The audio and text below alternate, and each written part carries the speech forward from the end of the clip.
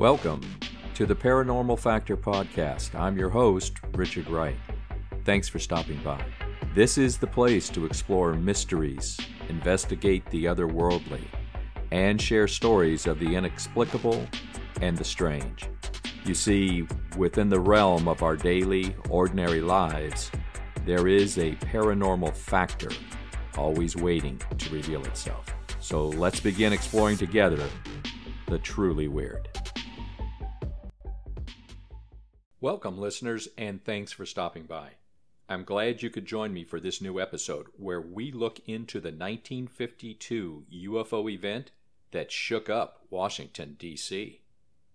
But before we get started, let me remind you to visit our Facebook page where you'll find monsters, quizzes, film, TV, and book recommendations, and the latest current paranormal news in the world. Every week, we put out new content just for you.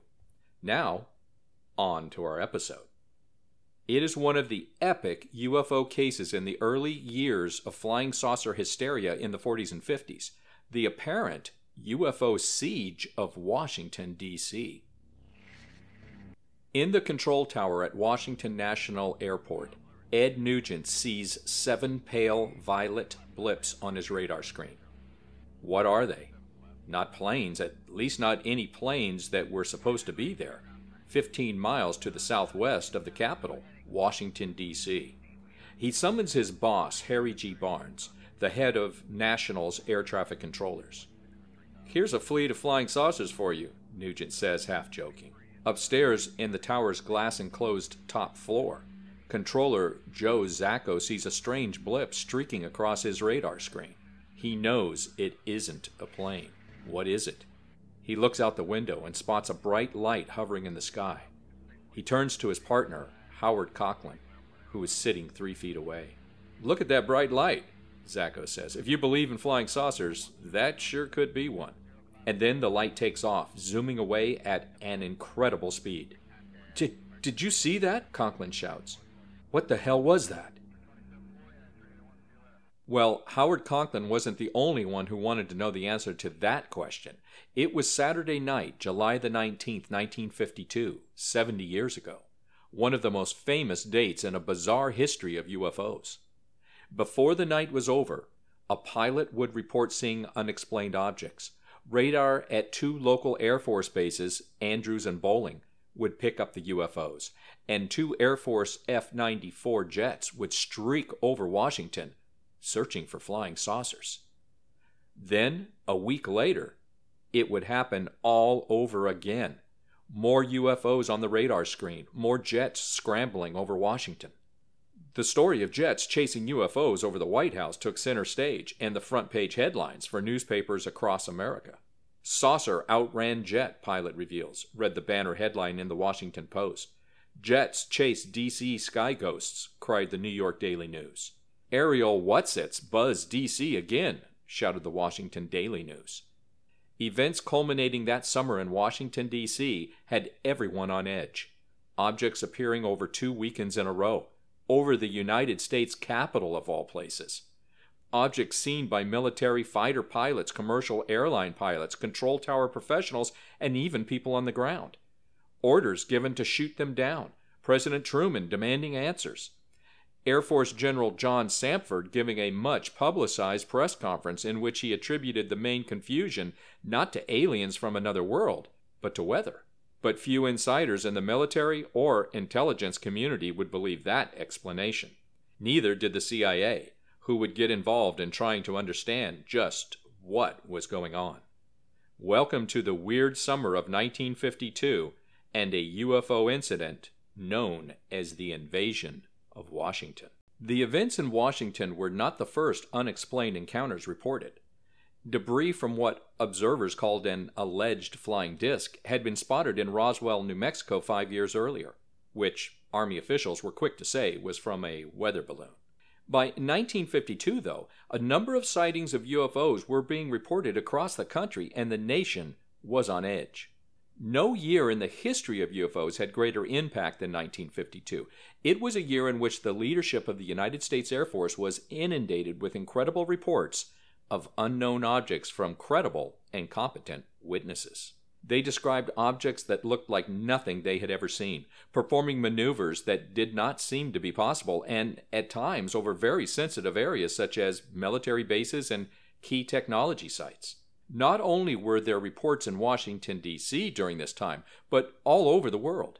In the first 6 months of 1952, there were about 300 unexplained UFO sightings, 4 times the number during the same time period of 1951. By the end of July, there were about 400 reports, more than there had been in any other year in history. Life magazine's April 7, 1952 issue contained the article, "Have We Visitors from Outer Space?"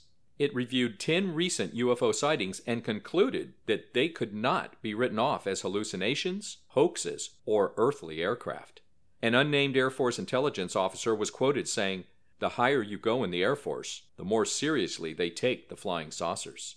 It wasn't the first media account of UFOs, but the Life article marked the first time a trusted mainstream magazine had given credence to the theory that UFOs might be alien spacecraft. The Life story was big news, covered in more than 350 newspapers across America. Soon, the number of UFO sightings reported to the Air Force skyrocketed, from 23 in March, before Life's magazine article appeared, to 82 in April, 79 in May, and 148 in June. By mid-July, Captain Edward J. Ruppelt, the head of Project Blue Book, the Air Force's official UFO study team, was getting 40 reports of UFO sightings a day. Now, many were bogus, but some came from pilots and other respectable citizens, and Ruppelt, well, he took them seriously. Then, a few days before the first sightings at National Airport, Ruppelt interviewed a government scientist who made a startling prediction that Ruppelt recorded in his 1956 memoir, The Report on Unidentified Flying Objects. "Within the next few days," the unidentified scientist said, banging his hand on his desk for emphasis, "you're going to have the granddaddy of all UFO sightings. The sighting will occur in Washington or New York. Probably Washington." The scientist was right. From July the 12th to the 29th in 1952, a series of unidentified flying object sightings were reported in Washington, D.C. They would become known as the Washington Flap, the Washington National Airport sightings, and the invasion of Washington. The most publicized sightings took place on consecutive weekends, July the 19th through the 20th and July the 26th through the 27th. UFO historian Curtis Peebles called the incident the climax of the 1952 UFO flap. "Never before or after did Project Blue Book and the Air Force undergo such a tidal wave of UFO reports," he said. July the 19th through the 20th. At 11:40 p.m. on Saturday, July the 19th, 1952, Edward Nugent, an air traffic controller at Washington National Airport, today Ronald Reagan Washington National Airport, spotted 7 objects on his radar. The objects were located 15 miles south-southwest of the city. No known aircraft were in the area, and the objects were not following any established flight paths. Nugent's superior, Harry Barnes, a senior air traffic controller at the airport, watched the objects on Nugent's radar scope. He later wrote, "We knew immediately that a very strange situation existed. Their movements were completely radical compared to those of ordinary aircraft." Barnes had 2 controllers check Nugent's radar. They found that it was working normally. Barnes then called National Airport's radar-equipped control tower. The controllers there, Howard Coughlin and Joe Zacco, said that they also had unidentified blips on their radar screen and saw a hovering bright light in the sky which departed with incredible speed. Coughlin saw what he recalled as a whitish blue light that emanated from a solid object that was round with no distinguishing marks such as wings or a nose or a tail. It looked, he said, like a saucer. At this point, other objects appeared in all sectors of the radar scope.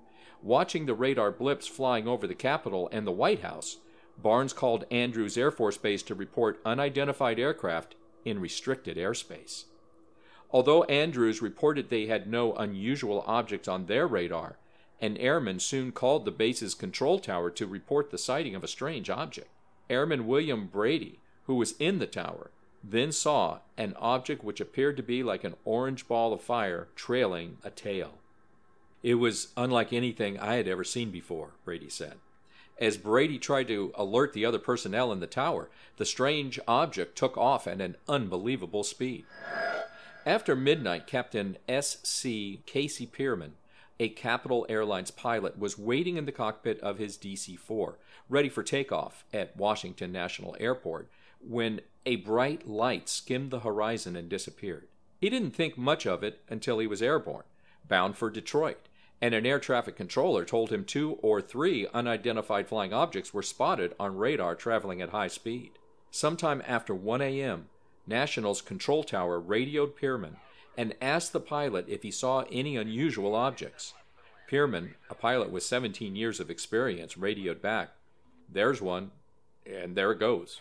For the next 14 minutes, as he flew between Herndon and Martinsburg, West Virginia, Pierman saw 6 bright lights that streaked across the sky at tremendous speed. They were, he said, like falling stars without tails. Pierman was in radio contact with Barnes during his sighting, and Barnes later related that each sighting coincided with a blip we could see near his plane. When he reported that the light streaked off at a high speed, it disappeared on our scope. Meanwhile, at Andrews Air Force Base, the control tower personnel were tracking on radar what some thought to be unknown objects, but others suspected were simply stars and meteors. However, Staff Sergeant Charles Davenport observed an orange-red light to the south. The light would appear to stand still, then make an abrupt change in direction and altitude, and this happened several times. At one point, both radar centers at National Airport and the radar at Andrews Air Force Base were tracking an object hovering over a radio beacon. The object vanished in all 3 radar centers at the same time. At 3 a.m., shortly before 2 Air Force F-94 Starfire jet fighters from Newcastle Air Force Base in Delaware arrived over Washington, all of the objects vanished from the radar at National Airport. However, when the jets ran low on fuel and left, the objects returned, which convinced Barnes that the UFOs were monitoring radio traffic and behaving accordingly. The controllers watched the UFOs flit across their screens until dawn, then disappear. The objects were last detected by radar at 5:30 a.m. Well, the local Washington, D.C. newspapers reported the extraordinary occurrences of the night before. "Radar spots air mystery objects here," read the headline on the front page of the Washington Post. "Air Force saucer expert will probe sightings here," said the Washington Daily News. The media also demanded answers. Nobody had any idea what, if anything, had been in the air over Washington on July the 19th, but the newspapers were demanding answers. At Andrews Air Force Base, Air Force personnel had gaped incredulously as bright orange objects in the southern sky circled, stopped abruptly, and then streaked off at blinding speeds. The sightings and radar trackings had continued until 3 a.m. By then, witnesses on the ground and in the air had observed the UFOs, and at times all 3 radar sets had tracked them simultaneously. As exciting and scary as all this had been, it was just the beginning of an incredible incident. The next evening of July 20th, radar tracked UFOs as they performed more extraordinary movements in flight acrobatics. At Andrews Air Force Base, Betty Beale, an Air Force weather observer, said she saw objects approach the base runway and scatter as they were performing gyrations and reversals of an extraordinary nature. She reported their speed was in excess of 900 miles per hour. The objects were between 100 and 200 feet in diameter, and they gave off radar echoes exactly like those of aircraft or other solid targets. The sightings and trackings occurred intermittently during the week, and the incident seemed like it was coming to a close. But it wasn't. The lull came to an end when new sightings erupted in a frenzy over the following weekend. At 8:15 p.m. on Saturday, July the 26th, 1952, a pilot and stewardess on a National Airlines flight into Washington observed lights above their plane. Within minutes, both radar centers at National Airport and the radar at Andrews Air Force Base were tracking more unknown objects. Air Force Master Sergeant Charles E. Cummings visually observed the objects at Andrews. He later said, "These lights did not have the characteristics of shooting stars. There was no tails. They traveled faster than any shooting star I have ever seen." Meanwhile, Albert M. Chop, the press spokesman for Project Blue Book, arrived at National Airport and joined the Radar Center personnel. By 9:30 p.m., the Radar Center was detecting unknown objects in every sector. At times, the objects traveled slowly. At other times, they reversed direction and moved across the radar scope at speeds calculated at up to 7,000 miles per hour. And civilian planes flying into Washington reported seeing strange glowing objects in places where the radar was getting blips. At about 10 p.m., Air Force Captain Ruppelt of Project Blue Book was at home in Dayton, Ohio, when a reporter called to say that UFOs were back in the sky over Washington. He dispatched 2 Project Blue Book officers to National's control tower to see what was happening. At 11:30 p.m., 2 U.S. Air Force F-94 Starfire jet fighters from Newcastle Air Force Base in Delaware arrived over Washington. Captain John McHugo, the flight leader, was vectored toward the radar blips but saw nothing, despite repeated attempts. However, his wingman, Lieutenant William Patterson, did see 4 white glows and chased them. He later told investigators, "I tried to make contact with the bogies below 1,000 feet. I was at my maximum speed, but I ceased chasing them because I saw no chance of overtaking them." According to Albert Chop, when ground control asked Patterson if he saw anything, Patterson replied, "I see them now, and they're all around me. What should I do?" And nobody answered because they didn't know what to tell him. After midnight on July 27th, Major Dewey Fournette, Project Blue Book's liaison at the Pentagon, and Lieutenant John Holcomb, a U.S. Navy radar specialist, arrived at the Radar Center at National Airport. During the night, Lieutenant Holcomb received a call from the Washington National Weather Station. They told him that a slight temperature inversion was present over the city, but Holcomb felt that the inversion was not nearly strong enough to explain the good and solid returns on the radar scopes. Fournette communicated that all those present in the radar room were convinced the targets were most likely caused by solid metallic objects. There had been weather targets on the scope too, he said, but this was a common occurrence and the controllers were paying no attention to them. 2 more jets from Newcastle Air Force Base were scrambled during the night. One pilot saw nothing unusual. The other pilot moved toward a white light which vanished when he closed in.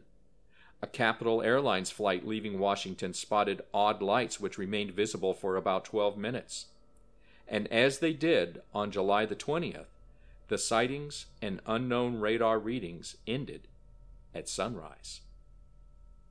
The sightings of July 26th through the 27th again made front-page headlines and led President Harry Truman to have his Air Force aide call Ruppelt and ask for an explanation of the sightings and unknown radar returns. Ruppelt told the president's assistant the sightings might have been caused by a temperature inversion. However, Ruppelt had not yet interviewed any of the witnesses or conducted a formal investigation.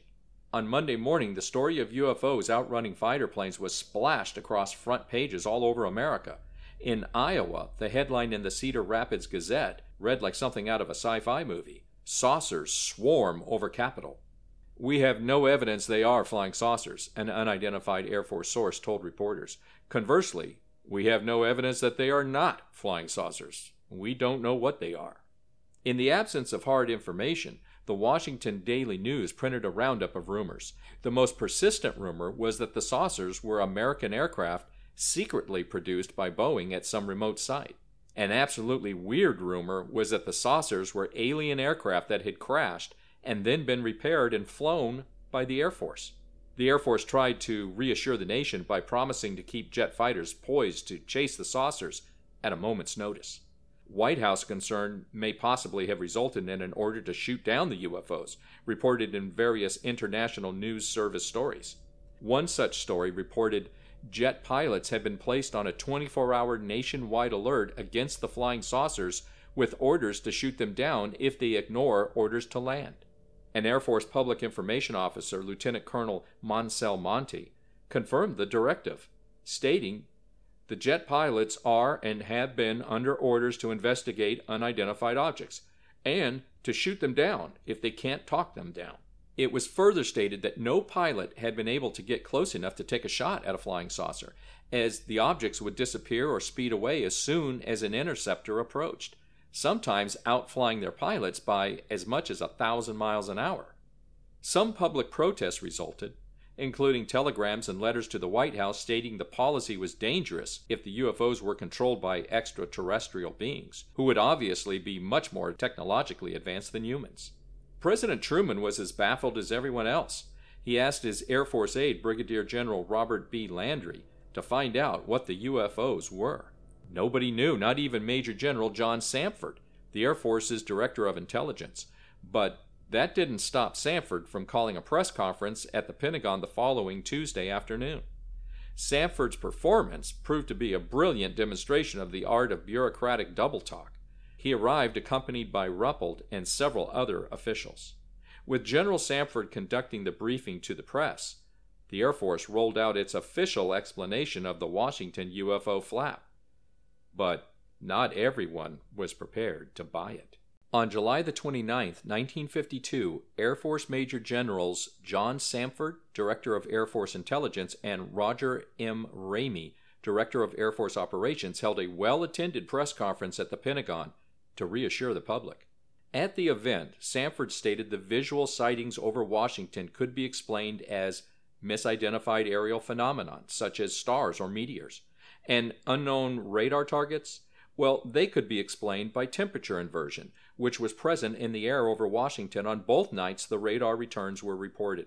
A temperature inversion occurs when a layer of cold air is trapped under a layer of warm air.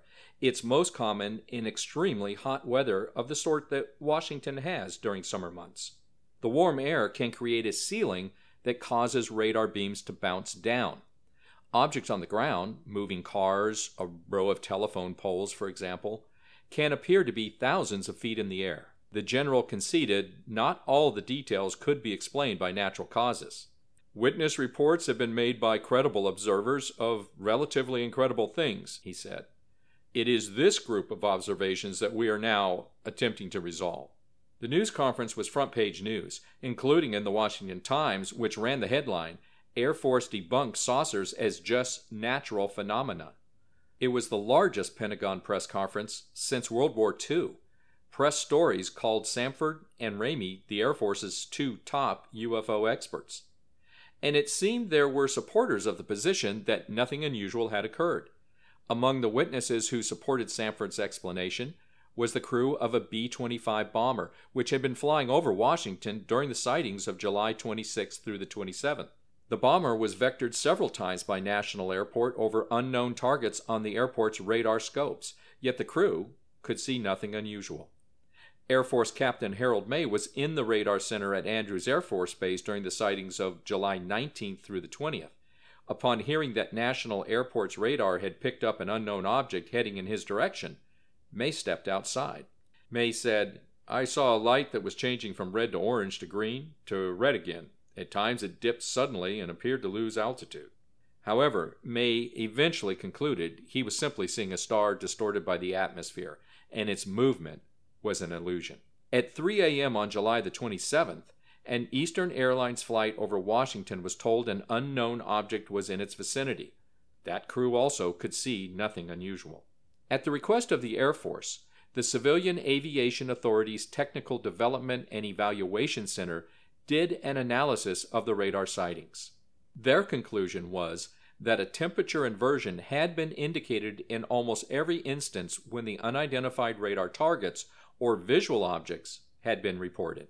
Project Blue Book would also label the unknown Washington radar blips as false images caused by temperature inversion, and the visual sightings as misidentified meteors, stars, and city lights.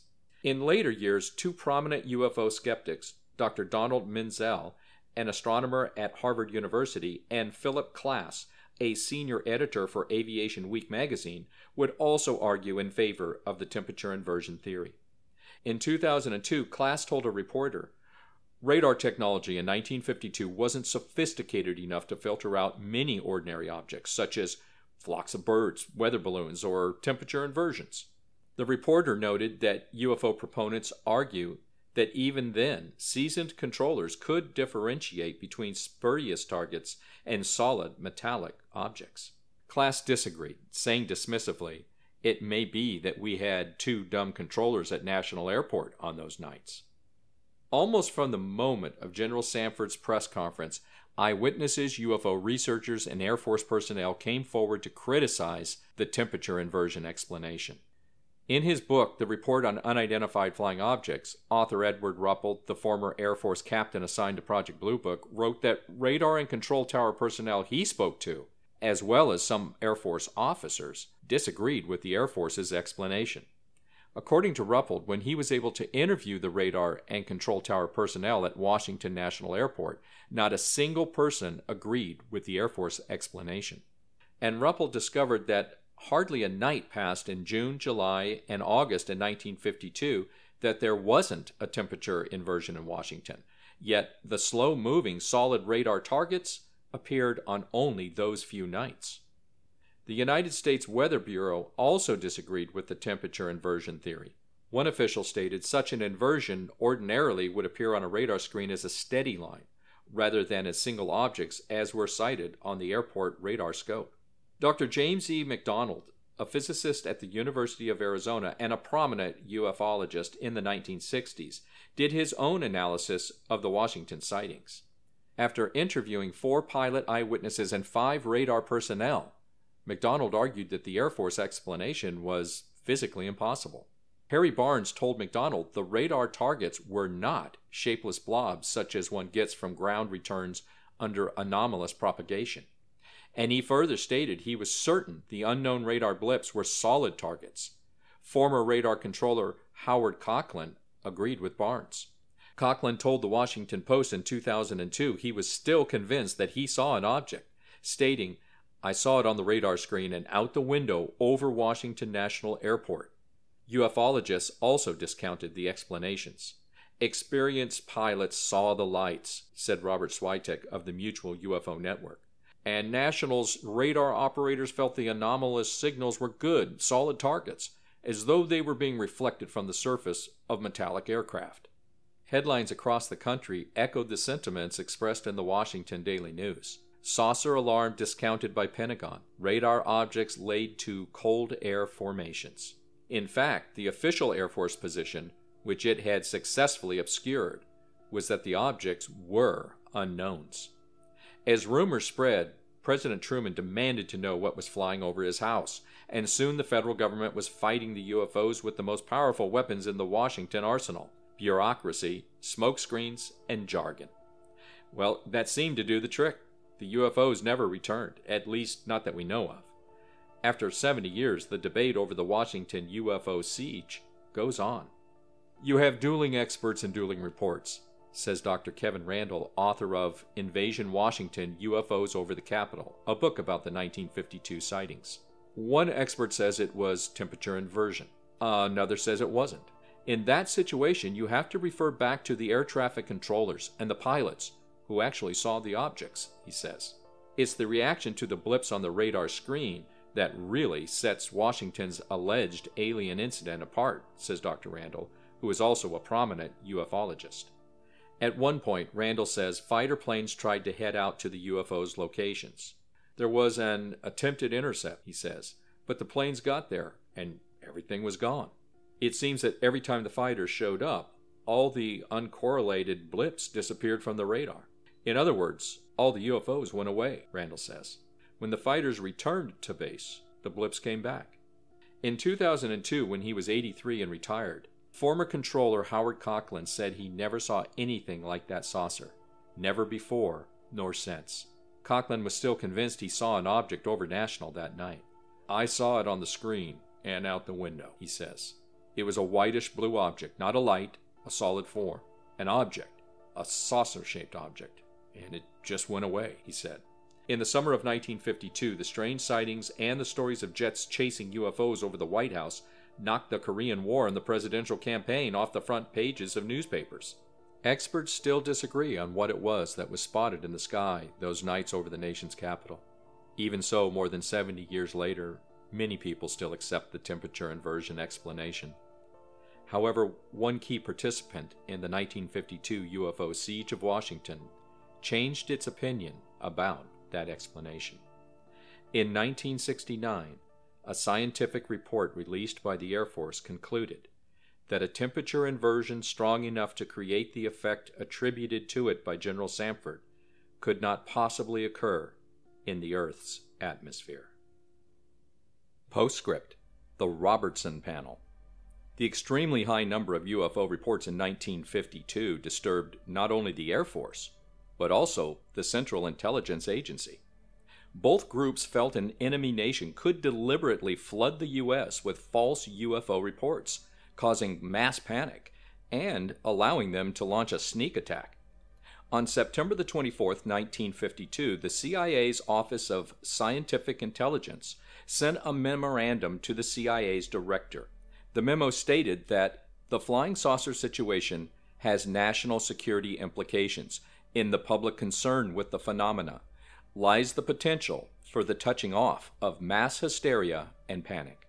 The result of this memorandum was the creation in January of 1953 of the Robertson Panel. Dr. Howard P. Robertson, a physicist, chaired the panel. It consisted of prominent scientists and spent 4 days examining the best UFO cases collected by Project Blue Book to date. The panel dismissed nearly all of the UFO cases it examined as not representing anything unusual or threatening to national security. In the panel's controversial estimate, the Air Force and Project Blue Book needed to spend less time analyzing and studying UFO reports and more time publicly debunking them. Following the panel's recommendation, Project Blue Book would rarely publicize any UFO case it had not labeled as solved. Unfortunately, unsolved cases were rarely mentioned by the Air Force after the panel had done its work. Well, in our next episode, they've been seen the world over and for many centuries. There are legends and myths from many lands that talk about encounters with them. But over the years and recently in the United States, there have been more and more sightings of giant birds in our skies. But what are they really? Thunderbirds? Pterodactyls? Or just misidentified natural phenomenon? Whatever it is, people are definitely seeing something flying around. Join us as we nervously scan the skies for gigantic birds. Are they predatory? Should you grab some binoculars and bird watch? Or run for your life? Find out next time on the Paranormal Factor podcast. And now it's time for the episode quiz. Yeah, quiz time. Here we go. The Flintville monster is what kind of monster? Is it A, werewolf, B, Bigfoot, C, Dogman, or D, alien? Once again, the Flintville monster is what kind of monster? Is it a werewolf, a Bigfoot, a Dogman, or an alien? And the answer is B, a Bigfoot.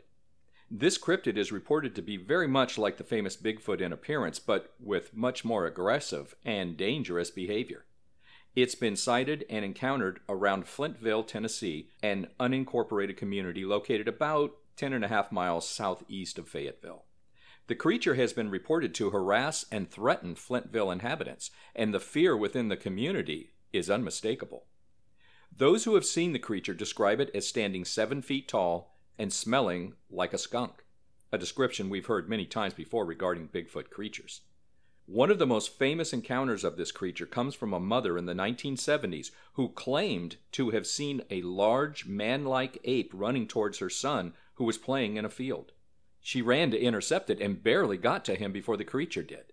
She ran back to her house with her son and called the police. But when they arrived to investigate the creature, all they found in the woods were 16-inch footprints and blood. Exactly what the Flintville monster is or where it came from remains a mystery, but the folks of Flintville are convinced the creature is not only real, but dangerous. So far, no one has been hurt by the Flintville monster. Still, for more than 2 decades, sightings and terrifying encounters have been reported. And some of the sightings and encounters with the massive hairy monster have been close calls according to those experiencing the confrontations. One man said a 7-foot-tall hairy monster chased him through the woods, howling and screeching at him like an ape. A woman said she hid on the floorboard when a similar creature attacked her car in 1976.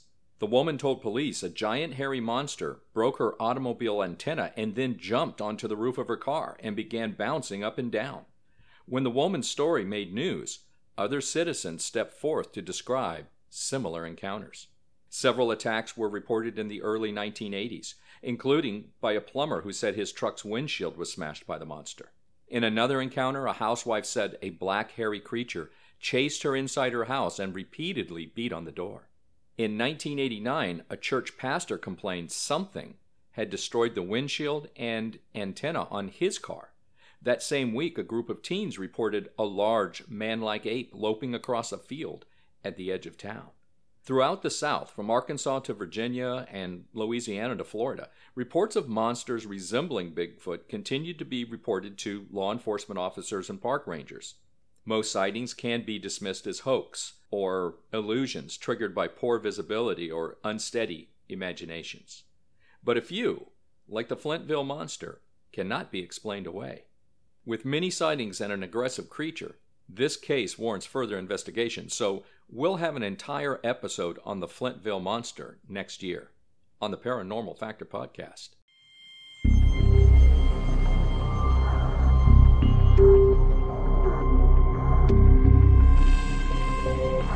Well, that'll do it for this episode. A theme song is Knockers by Cinco, courtesy of Upbeat Music. Hey, before you leave, if you could, please do me just two favors. First of all, if you did enjoy the show, please leave a like on your favorite listening application. And secondly, if you liked what you heard, please spread the word. Love to have some new listeners out there to join you. I'm your host, Richard Wright. Keep your eyes open for the unusual, folks, and thanks for stopping by.